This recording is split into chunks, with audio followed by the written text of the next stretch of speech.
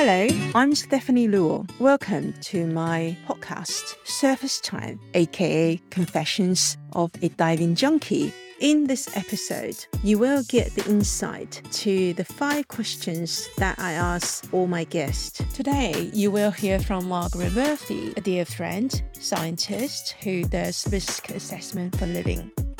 Out of your non-diving gears, what are the top 3 items you will always pack for a diving trip? Yeah, I will say, I think most of our adventure trips have a similar packing regimen. So number 1 for me is sunscreen because I get sunburned in about 3 seconds. So absolutely number 1 thing is sunscreen. Second thing, if I am lucky enough to have some pre-information, like a guidebook about the fishes or something of the area, I would bring that because I love having something that tells me that I can get myself a bit more educated about what I should know. Our friend Sonia and I, when we were in Portugalero, we went and bought like those laminated sheets with all the fishes on them. We bought 10 of them. Yeah, it's so exciting. I love them. They have so much potential in them. Look at all the beautiful animals you could see. I love them. So something like that, if I have it, I would bring that. And then what else would I bring? I think something just to enjoy, as to the point of this podcast, that you are not underwater the whole time. And so just a good book or magazine, an iPad if I want to read things online, depending on the Wi-Fi where I'm going to be for the dive trip. Yeah, something to just take advantage of the surface time and spend some time in the sun or in the shade, for me, usually in the shade, maybe with an icy drink, relaxing and reading.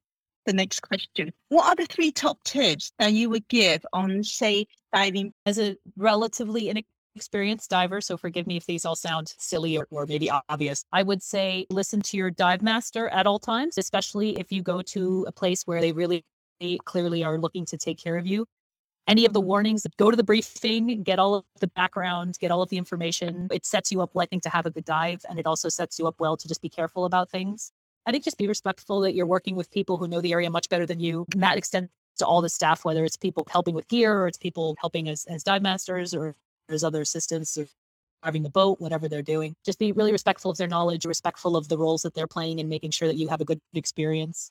One of the things I always try to be really careful about and listen very carefully about was sensitive habitats. So if you're diving somewhere, you should not do this, you should not grab this, you should be careful about this. That kind of is part of the briefing element, but especially once you're underwater, when sometimes the excitement can take over, just keeping in mind that it's important to be careful. Again, you're a guest in that environment. You don't live there. It's important to be respectful and mindful of you being there and your potential role and impact in being down there.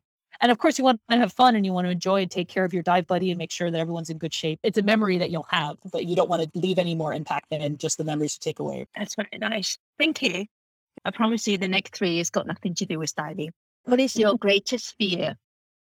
Ooh, what's my greatest fear? I could definitely go with something very down to earth. I really don't like cockroaches. And I try from a neurological perspective to like them because they are amazing animals and they're hugely adaptive and stuff. But yeah, no, they're amazing animals. They can live on soap. It's just unfair. They will take over the earth at some point because they're so much better adapted to anything we throw at them than we are than anything we throw at ourselves. But yeah, so that's not a fear. It's more of a revulsion. And I'm a little ashamed of it because I feel like as someone who tries to appreciate the diversity of life, I want to try to appreciate them, but I can't. I really don't like them. And as you may recall in Hong Kong, they're just enormous ones. They're just huge and it's not good.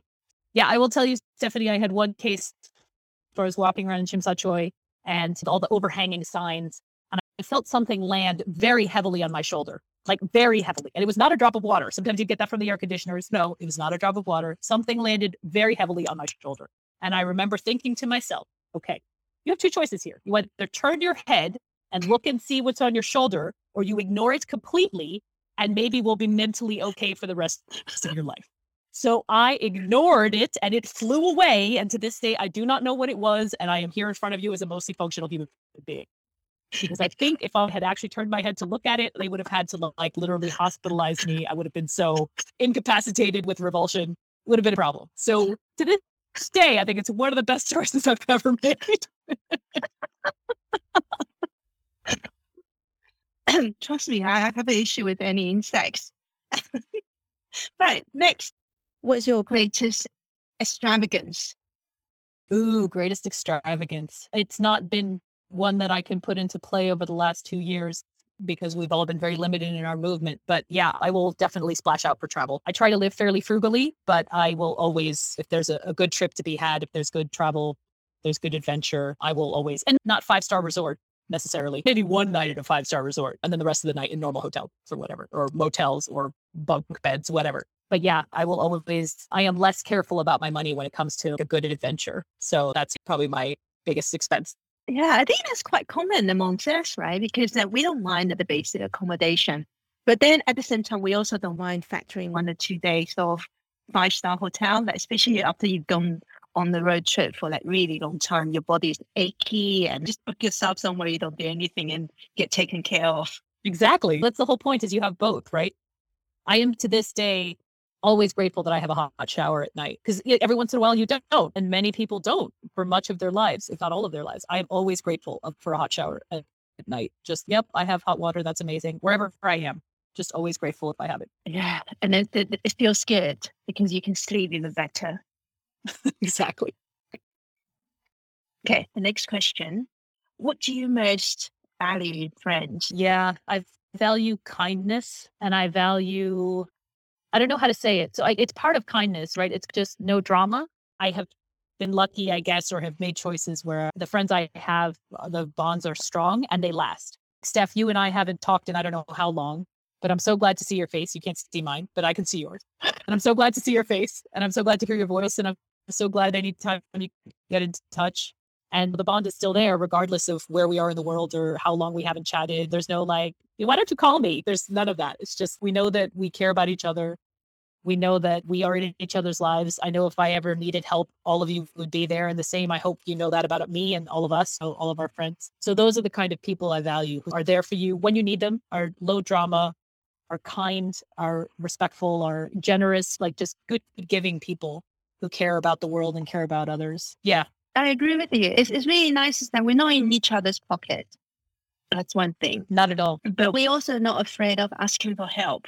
I think because we feel comfortable and we trust each other, and we know that when we do ask for help, we're not being judged, or just that sense of that at ease. It's like a family kind of trust. Yeah, I agree with that. And the thing is, we're not in each other's pockets unnecessarily, but when we see each other, it's okay, tell me what's happening. What's going on with you? I want to hear the latest. When we have the chance to get together, we absolutely want to know everything. Are fine if we don't know everything in the meantime when we're separated. I have a few friendships, my Hong Kong friends, obviously you and the Project X crew, and a few friends from other stages of life. And the ones that last are those where the bonds stretch. The bond never breaks. It just stretches, and it's flexible, and it's always there in one form or another. Thanks for that, Meg. Information that you shared is so useful and important for people to actually hear it, because you really have given a balanced thought. I like the way you kept your expression of it so neutral, and you just pointed out the facts in 360 directions. So that really makes the difference. Thanks for having me. I'm so honored. You have just been listening to Surface Time, Confessions of a Diving Junkie. Surface Time is executively produced by Noetic Production and music by Dress Studio. If you have enjoyed our Surface Time chat, please show us some love and subscribe. And if you would like to share your stories on Surface Time, we would love to hear from you. Please email us to faith@surfacetimechat.com.